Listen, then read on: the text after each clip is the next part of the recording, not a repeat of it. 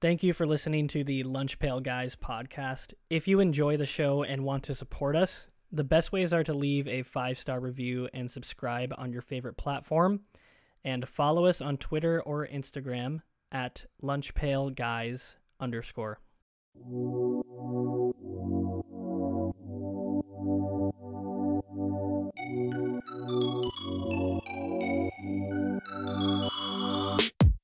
Hello, everybody, and welcome to the 197th episode of the Lunch Pail Guys podcast. I'm not even sure what to call these anymore. It's not week, it's not episode. Iteration. Recording session. Yeah, recording session. I don't know. It's just myself, Lucas, and Jared today. No Wyatt, no Aiden, but we've still got a good episode for you. As usual, let's start with the news that we missed. It's been a couple weeks since our last episode. Firstly, on the NBA front, there was a scuffle at the start of the Timberwolves-Warriors game. Some people got physical. Draymond got so physical that he put Gobert in a headlock and then held it for a while. It was very strange. He really doesn't like Gobert. And now Draymond's been suspended for 5 games after that, which I thought was not enough, but I digress. Yeah. Choking somebody on the court is crazy. Like that is next crazy. Level. 5 games also seems kind of insufficient, but I don't know. Yeah, I was happy. I'm done with Draymond. I'm done. Yeah, with it. I'm done with this stuff. Yeah, especially since the Warriors are not very good anymore at this point. I think I think that when you do that kind of stuff, when your team is winning, it can be, you can attribute it to like, oh, it's helping the team. Like you need that kind of guy in your team. But when you're losing, I don't know. It just doesn't have the same. It's just annoying. Energy. It's just annoying. Yeah. Yeah. Okay. Moving on to the NFL. I don't even remember what exactly was meant by this. There was the whole Josh Dobbs came to the Vikings and has looked really good. Meanwhile, the Jets didn't make a move for any quarterback after Aaron Rodgers went down. Zach Wilson has not looked good, so that was just kind of a funny thing that we wanted to highlight. I guess, do any of you have thoughts on that? I guess the thing I wanted to highlight is that I feel like the Jets kind of mismanaged this situation. That if Rodgers is like, I'm trying to come back for the playoffs, why don't you go trade for like a competent quarterback when your team is clearly good enough to overcome him in a lot of instances? You know what I mean? But you can't. But the defense, can only overcome so much. You know what I mean? Right. So I feel like they should have done what the Vikings did, where what was the record for the Vikings when Cousins got hurt? They must have been like 3-4 maybe. Yeah, 4. They were either 500 or one game below 500. Yeah. Yeah. And then they were like, we're just gonna go for it with Josh Dobbs, and I think that's paying more dividends. And now like Justin Jefferson might come back instead of like, let's just shove him for the full season, sort of deal. Which I don't know. Maybe they should have tanked. Like you can have your opinions on that, but they were already going on a win streak, so I don't think that was ever on the table. And same with the Jets; they've won too many games now where they could tank.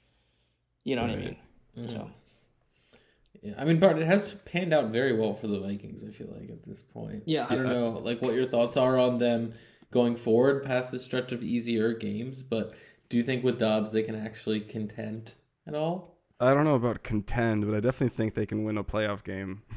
They are that good. But it's funny because they weren't even trying to play him. It was supposed to be Jaren Hall after the trade. And now this like magical story has only happened because Hall got hurt. But yeah, I think they can win a playoff game. But I don't think they're quite good enough to win it all. But I guess we can talk about that in our power rankings.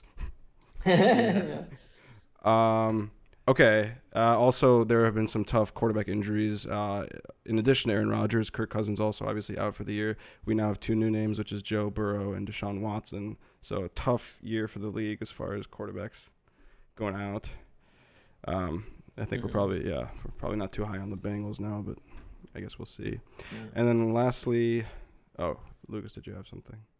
I was going to say the AFC North, I guess then right now is just crazy stacked. I feel like every team is at or above 500 at this point. Mm-hmm. I think, and then I think that's why I'm even lower on the Bengals at this point because, and the Steelers have worked their magic as they always do every year and are somehow good. Mike Tomlin is crazy. Yeah, Mike Tomlin is. They're gonna I've heard people say it, like they're gonna Tomlin their way to the playoffs or whatever. They're just not good. Somehow gonna make it to the playoffs. Okay, and then lastly, we've got some college football news that we missed.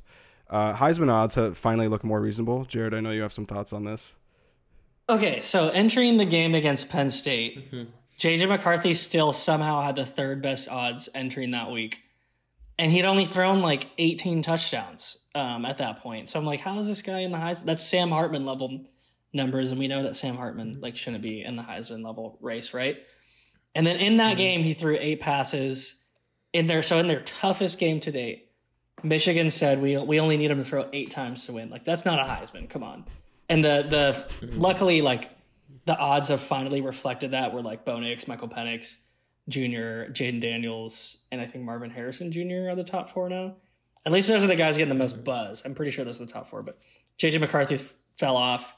And like his only argument that really he had, where I was like, I see it, was efficiency, because he's throwing 73.8% completion percentage. But Bo Nix is literally first in the country in that stat and has almost twice as many touchdowns as him. So I'm like, there's no world where JJ McCarthy should win the Heisman.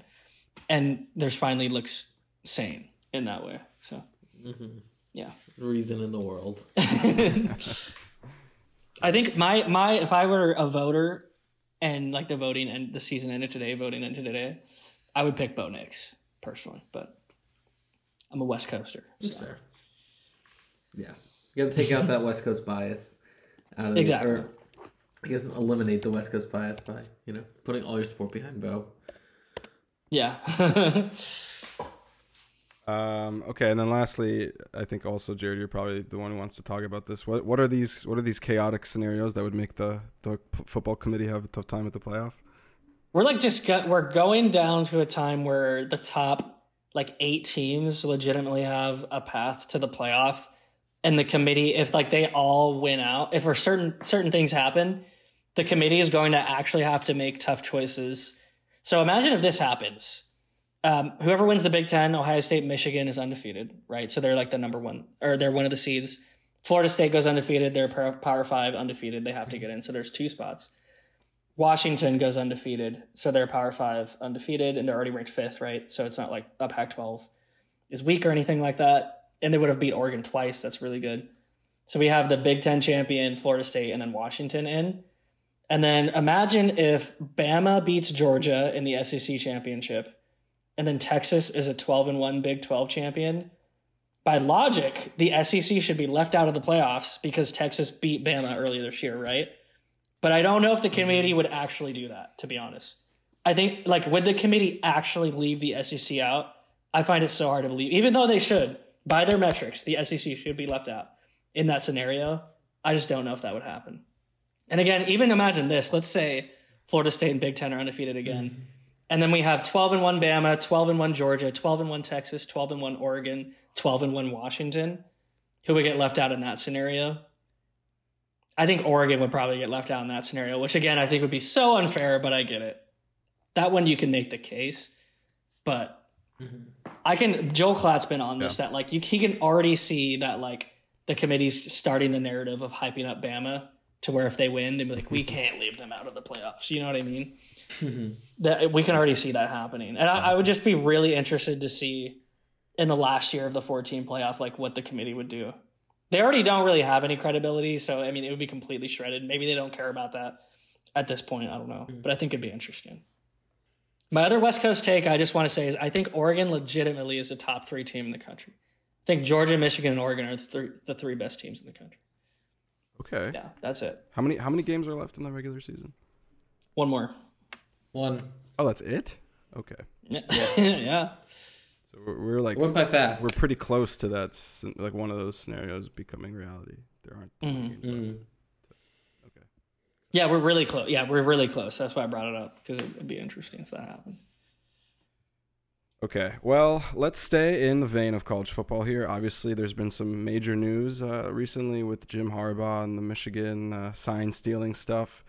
Harbaugh and the University of Michigan finally accepted his 3-game suspension, which was assigned by the Big Ten Conference, which means he'll be eligible to coach again in the Big Ten championship game if Michigan makes it. So let's start with you on this one, Jared. What do you think that this suspension and the way that it happened says about the NCAA as an institution?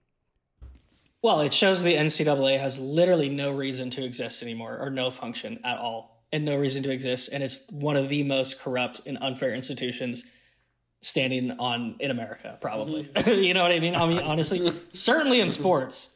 I mean, if the conferences can now dish out punishments, then seriously, what is left for the NCAA to do? There's nothing left for them to do. That's the last thing they were doing, was policing like recruiting violations. Basically what they were doing was policing recruiting violations, stealing money from athletes' name, image, and likeness, or not letting them have it.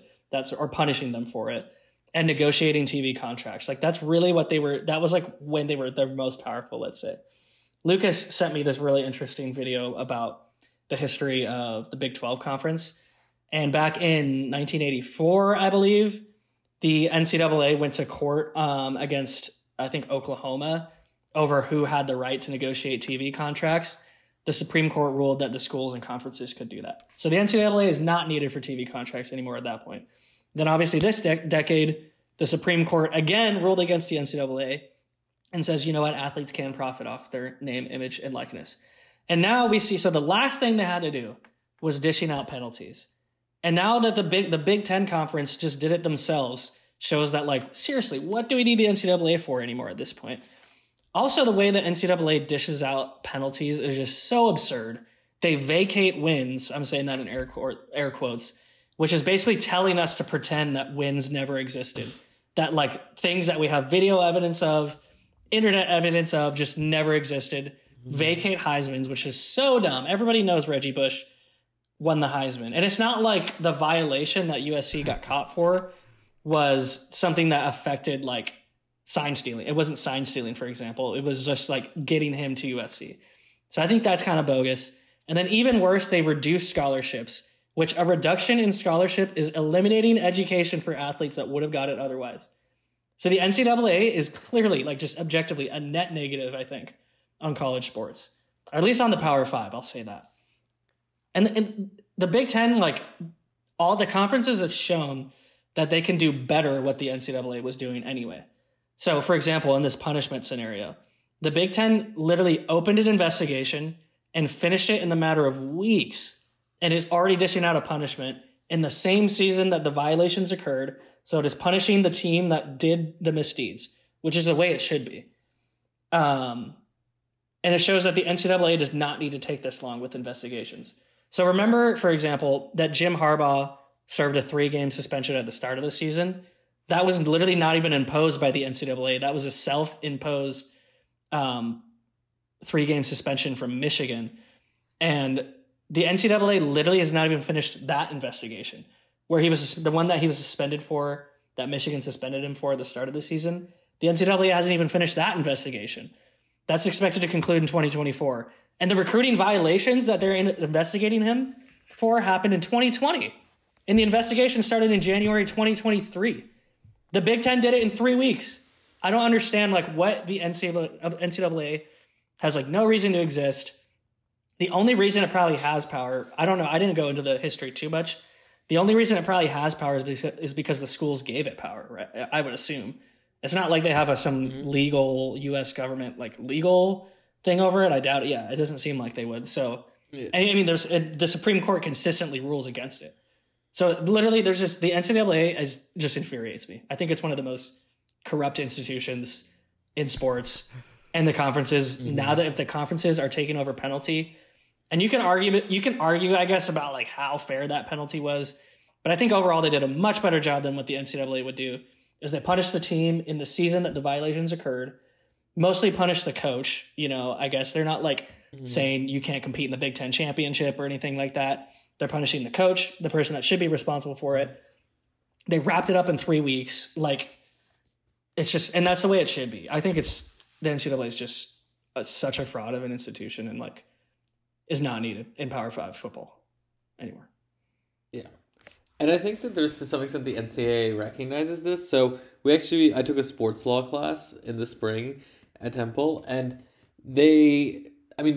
one, like you mentioned, Jared, the Supreme Court always rules against the NCAA because they see it as a monopoly. So under, like, the Sherman Antitrust Act, like, anytime something is challenged in court, they're like, no, this is unfair competition. This is unfair competition, which, to some extent is true. And so like NCAA recognized this. They completely like rewrote their constitution in order to like streamline, the process for sanctions and stuff like that. But it's still just so like ridiculously over complex, and like there's no like clear lines for like what is and what isn't. So like one of the sort of things that the schools have to abide by. It says like all covered persons in schools must abide by general principles of honesty, sportsmanship, and the honor and dignity of fair play. That's like bylaw 10.1 of the NCAA, and that's under the law, or the part of the NCAA constitution under which a lot of the decisions are made. And it's just so vague and unspecific, and then there's so much like debate and litigation over, what does that mean? What does honor and dignity of fair play mean? And then there's 3 tiers of violations, and there's like no hard lines between like what's a tier 1, what's a tier 2, what's a tier 3. And there's an inconsistency in that like the coach can be given a level 1 violation, and a player can be given a level 2 violation, and a school can be given level 3 violation. So there's just like all this unnecessary complexity in it. And then like you said, Jared, the penalties are meaningless. And so I think that like you go through like these years, I think the issue with the NCAA and like the infraction process is that it's set up like a whole court system, and a whole court system takes years and years and years to process cases and stuff like that. And you end up with these results that at the end don't matter.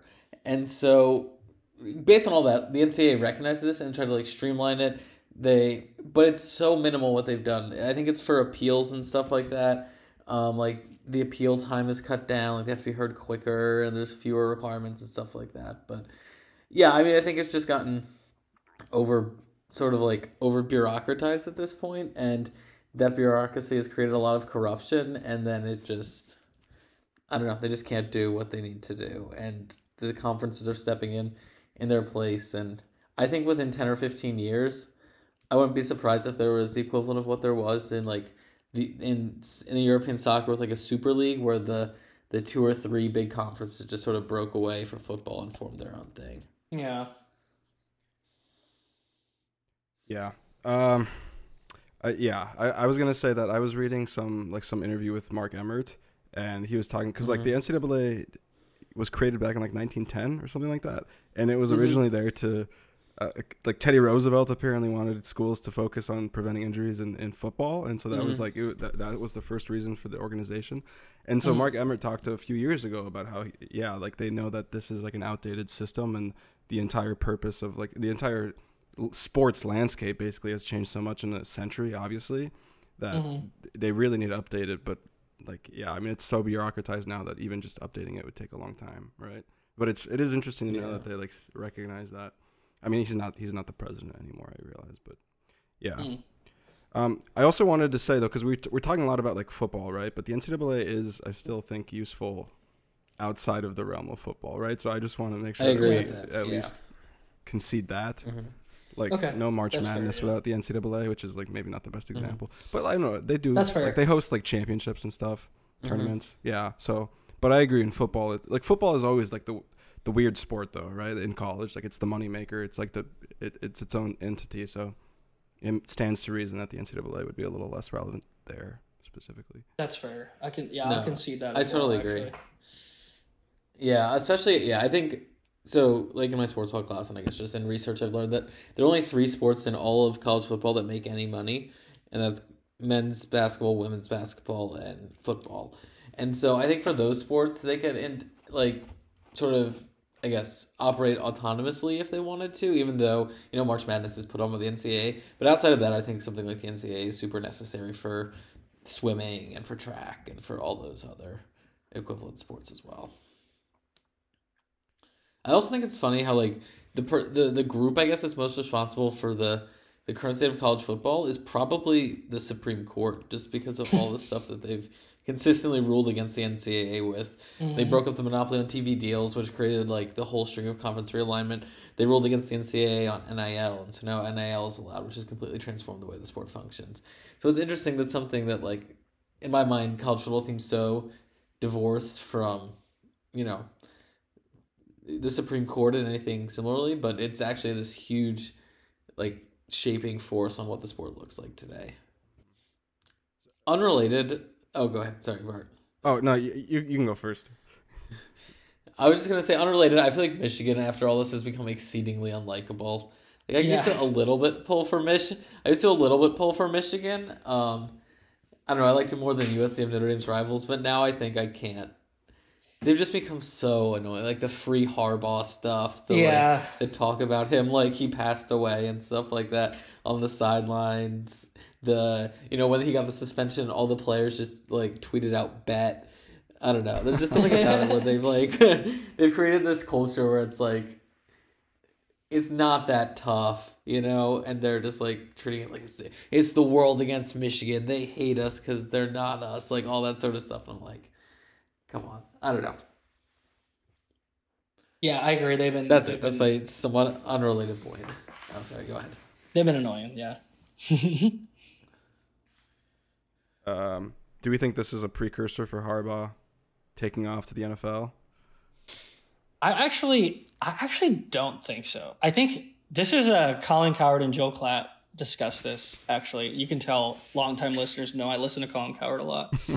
But I think like Michigan has dug their heels in so much that it seems like why I've never really seen a school be so defiant against. And I mean, obviously they did end up conceding. All right, we'll accept the suspension, but they've been like overall like very defiant with this penalty. But I think but why would you be that defiant against a penalty that's like tarnishing your school's reputation a little bit for a coach that might leave for the NFL? You know what I mean? In like 2 months. So Harbaugh might have told them that he's staying.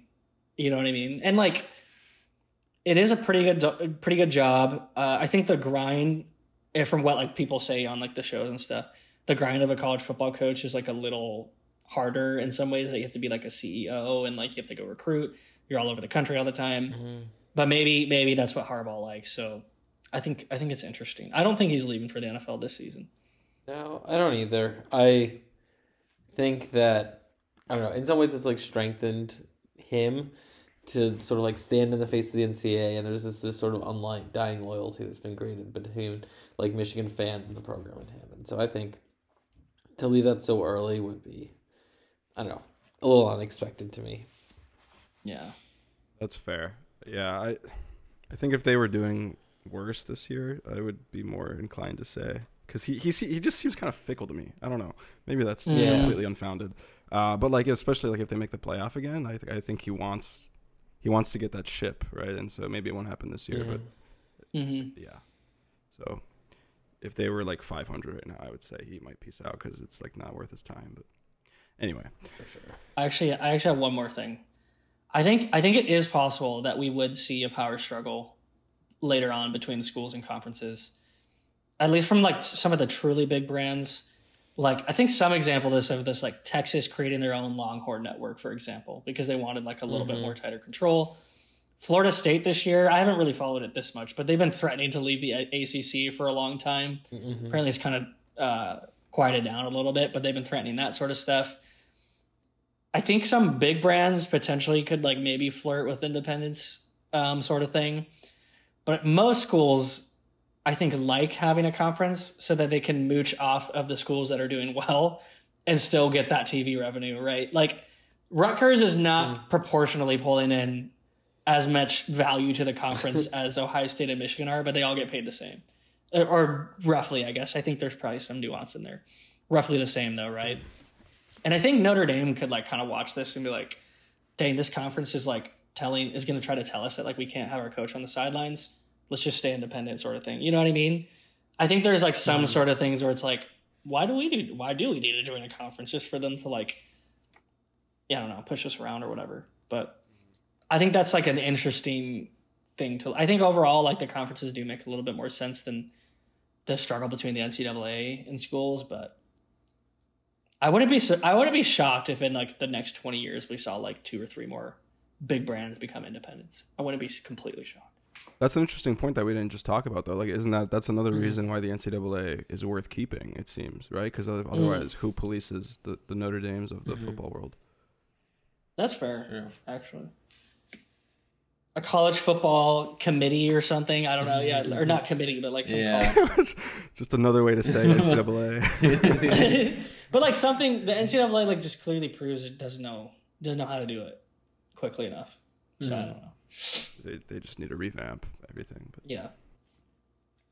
Okay. All right. Now we're gonna continue talking about the Big Ten. We're gonna jump over to Penn State, or should I say Penn late? It's not even doesn't even really make sense. But Penn State has won just once in their past 14 top 10 matchups. That's terrible. So Lucas, let's throw it to you. Can we finally settle the debate that Penn State does not belong in the discussion with Ohio State, Michigan, and even maybe Notre Dame? And how would you rank those 4 schools, programs? I think, yes, we can definitively prove that Penn State does not rank among the caliber, I guess, of these programs. So going in, I guess my priors were that Ohio State was a clear number 1, Michigan was a clear number 2, Notre Dame was a clear number 3, and Penn State was a clear number 4. And for the most part, I think that was confirmed. But Notre Dame and Michigan are actually nearly identical in a way that I don't think I realized going in. And I think for all the talk of Harbaugh and Michigan in their back and they beat Ohio State, if you look at, I guess, the stats that most matter, they're pretty similar. But I'll start, I guess, with Ohio State and how they stand like clearly above the other 4. So I looked at teams in the college football playoff era, which is 2014 through the present. So essentially the last 10 seasons, which I think is sort of a fair barometer for looking at, the current state of these programs or their state over the modern era, if you want to call it that. So Ohio State has 1 national title in 2014, 5 college football playoff appearances, which is 3rd after Alabama and Clemson. They have 4 major bowl wins, not including the playoffs. So if you take out the playoff bowl wins, they still have 4 major bowl wins in those years when they didn't make the playoffs. So New York 6 bowl games.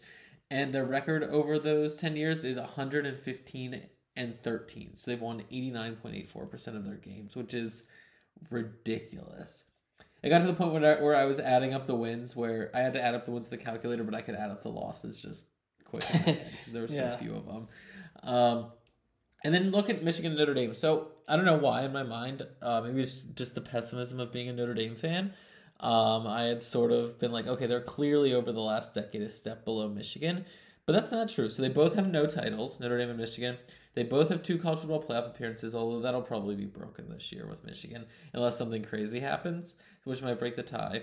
But Michigan and Notre Dame both have no New Year's 6 bowl wins over the last 10 years as well, which is something that surprises me as well. That sort of big game letdown, they're both the same. They've lost multiple New Year's 6 games, both of them, and they've both lost in their only 2 college football playoff appearances in the semifinals, which is interesting. And in terms of winning percentage, they're nearly identical. So Notre Dame is 89-31. Which is 68.4% winning percentage, and Michigan is 90-32, which is 68.18. So again, nearly identical. So in an odd way, I think that they're, and then I guess I'll get to Penn State and talk about it as a whole. Not only do they have big letdowns in, their top 10 matchups, they can't be good teams. I think that it reflects in other ways. No titles, but they also have no college football playoff appearances. Their winning percentage is significantly below the other 2. They're 87-38 over the last 10 years, which is winning about 60% of their games. So about 8 percentage points lower than Notre Dame and Michigan. And the only stat where they have sort of an advantage is major bowl wins. So they've won 3 New Year's 6 bowl games over the last 10 years. But at the end of the day, I think that matters way less in determining the quality of a program than all of those other statistics does. So I think their lack of wins against good teams, no college football playoff appearances, a worse overall record. And at least, Notre Dame hasn't been great against good teams over the last decade, but they have some marquee wins. You think about Clemson in 2020 being especially a notable one when Clemson was ranked number 1. Penn State doesn't have anything approaching that level. So I think among those 4 teams, Ohio State's the clear number 1. Michigan and Notre Dame are sort of right there in the second tier, though I think Michigan could easily break that tie this year if they make the playoff, if they win the championship, etc. And then Penn State is clearly the bottom tier. Yeah. Okay. That was my takeaway as well. Is that it's Ohio State, Michigan, Notre Dame, Penn State. I guess. Yeah. If Michigan does well, it'll be more clear cut number 2 this year. But yeah, that's interesting that they are so similar over the past 10 years. Though I didn't expect that. Yeah. I think the thing that's impressive too, which shows that like Notre Dame and Penn State don't have really an excuse, is that Michigan is doing this without pulling in the same of recruiting classes that Ohio State does.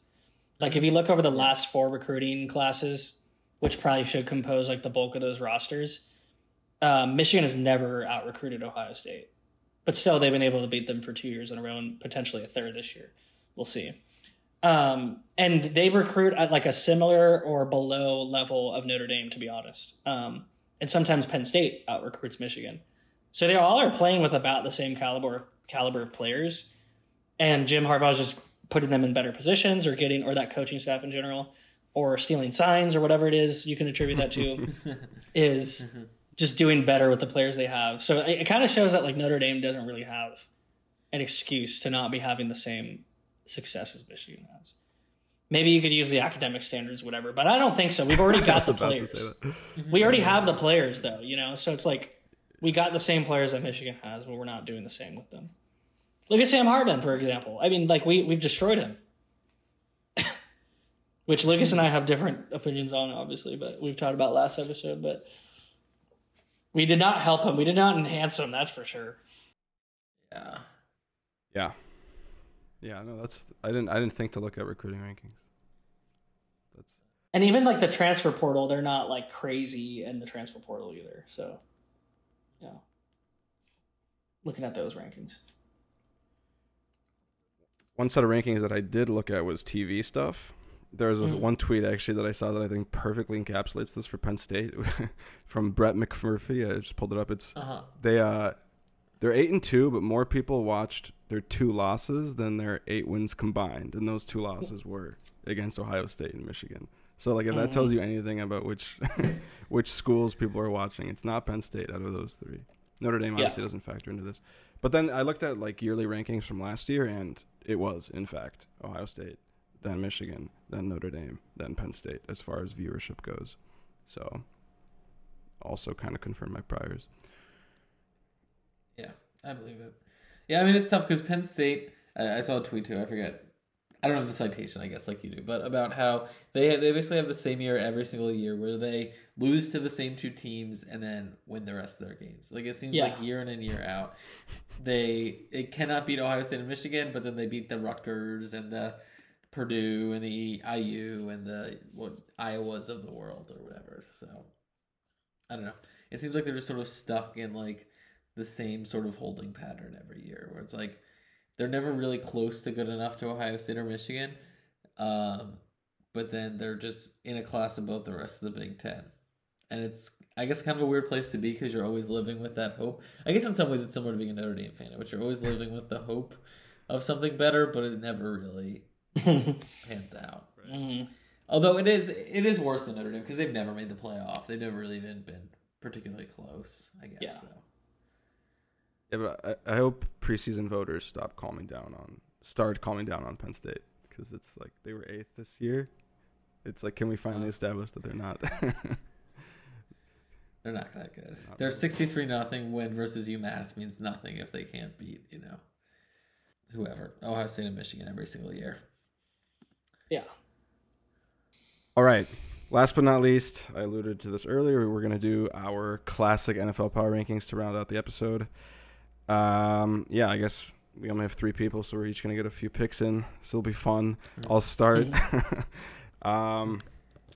So last time Wyatt picked the Ravens at number 1. I'm actually going to change it up. I'm going to go with the Eagles here at number 1.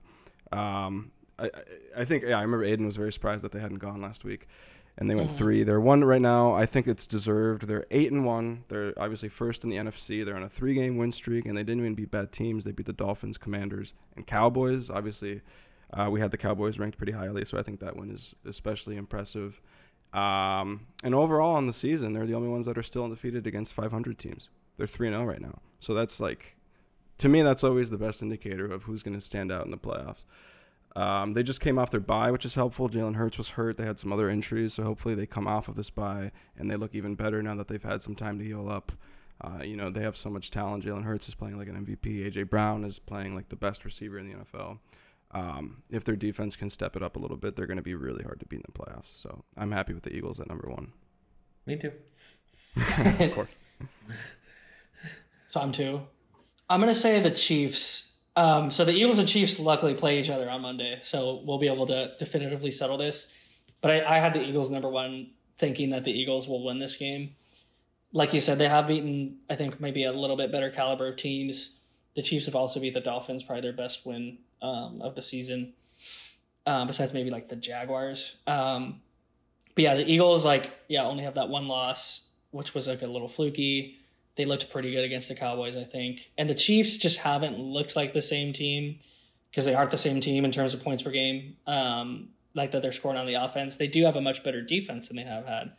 But I think it is the Eagles or the Chiefs as the two best teams right now, just based off what we saw from the Ravens in the 2 weeks since we had our last power rankings. So I'm going to go Chiefs at 2. We just alluded to them, Jared. I'm going to go Ravens at 3. Even though they did drop that game to the Browns in the interim, I still think they've played well enough to be one of the top 2 teams in the NFL. They have a lot of good wins. They beat the Bengals, which I know, with the Joe Burrow injury might not be as much, but they've destroyed other good teams. The 37-3 win against the Seahawks, the 38-6 win against the Lions, and they've dropped games to good other tough AFC North teams, rivalry teams who know them well. And teams who have well above 500 records, teams like the Browns and the Steelers. The Colts loss is weird, but other than that, they've played really well. And they do have a win against the Browns early in the year, so maybe you can sort of offset the loss last week with that win. They're playing excellent defense. They're winning I wouldn't say largely behind the strength of it, but a lot because of it. They're second in overall team defense behind the Cleveland Browns. But their offense is playing really well, too. They're also a top 10 offense. Lamar seems to be playing really well. So I think for all those reasons, in a really tough AFC North, they're still the favorite. And so they should be number 3. Yeah. Did you mention Mark Andrews, Lucas? I'm heartbroken because he's on my fantasy team and he's out for the year. That's going to hurt a little bit. Yes, I did not mention, but yeah, it's tough. It's fine. Okay, so at 4, I don't know if this might be a hot take. I'm going to go with the 49ers. That's right. Oh, interesting. I'll admit, 2 weeks ago, absolutely, I was low on them because they were coming off of that 3-loss streak. But their win against Jacksonville got me back on board. It was not just a win, but it was a massive blowout win on the road against a team that, at that point, I had ranked quite highly. So, you just got to respect it. We just talked about the Ravens. The 49ers and the Ravens are the 2 teams that are top 5 on EPA on both sides of the ball. So they're just super well-rounded. They got Debo back. They got Trent Williams back. So their offense is going to be even better now. And then defensively, they were already elite, and then they added Chase Young. So their pass rush now gets even more ferocious. It's kind of terrifying. So, yeah. And then, as I always say, Vegas, trust Vegas. What does Vegas say about them? Vegas says that they're the second most likely team to win it all right now. So I think the 49ers are looking spooky all of a sudden. I'm going to take them at 4. Okay. I'm changing my power rankings live, actually. I was going to put the Lions here, but they are losing right now 26-14 to the Bears with 3 minutes left in their fourth quarter. So I think they're about to lose that game.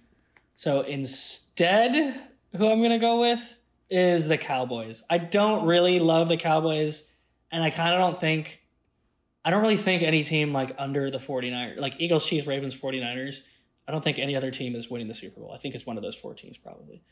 But the Cowboys at least looked very competitive against the Eagles. And if certain calls go different ways, maybe they win that game even. And I honestly would expect that the Cowboys will win the game played in Dallas.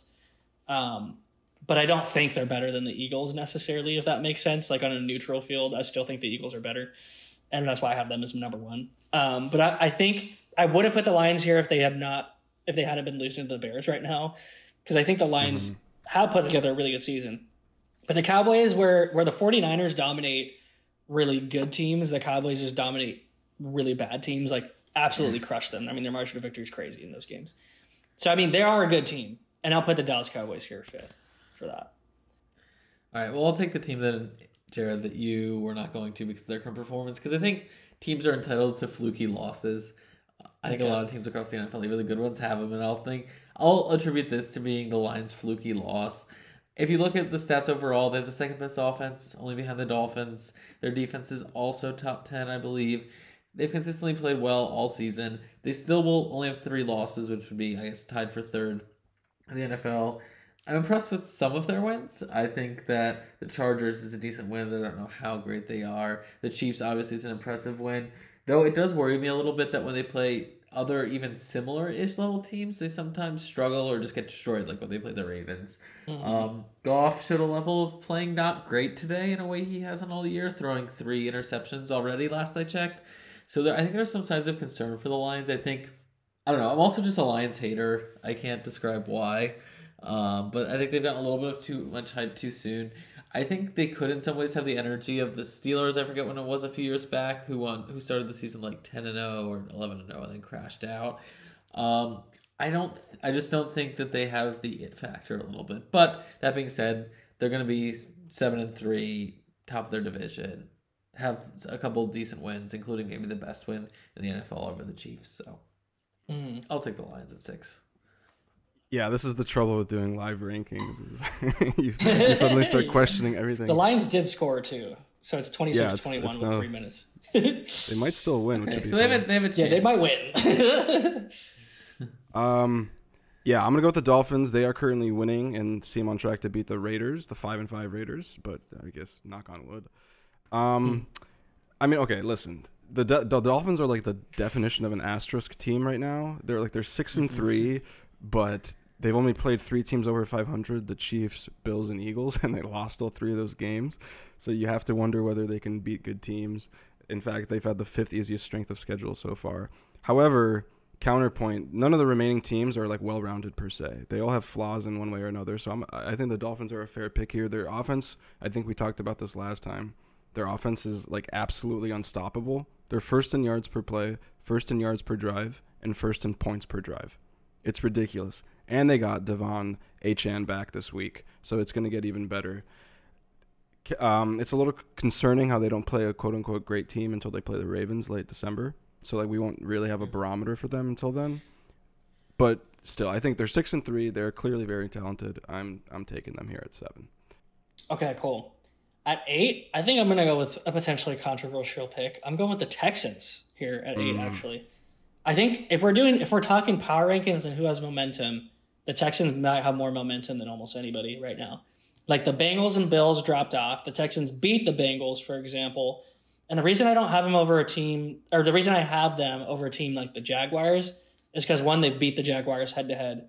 And I just don't think the Jags are like really that, like when they played serious competition in like the Chiefs or 49ers, they don't hold up, which Texans have a little bit more evidence that they have. Like I said, they beat the Jags, they beat the Steelers, they beat the Bengals.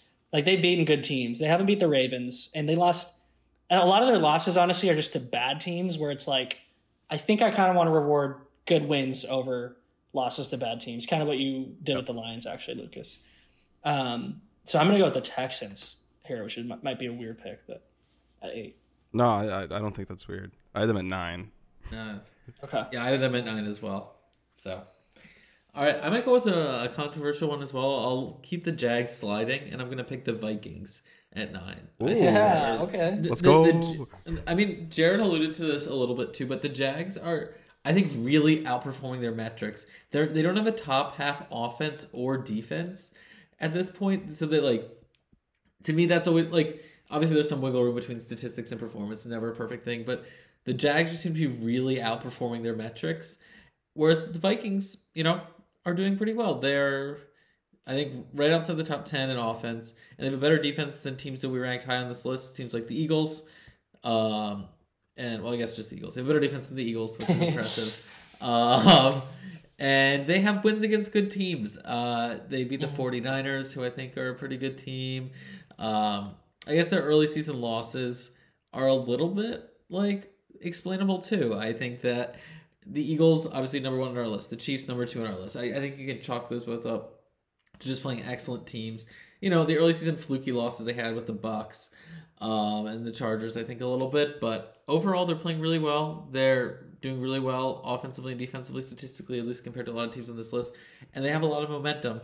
So I think when looking between the Vikings and the Jags, I think the Vikings are a more solid team overall, whereas the Jags seem to be performing well in spite of their actual statistical performance. I didn't consider the Steelers too, but they've been outgained in every single game this season, which is crazy. Yeah, despite being 6-3. That is actually crazy. They're way worse than their record shows, I think. Yeah. Yeah.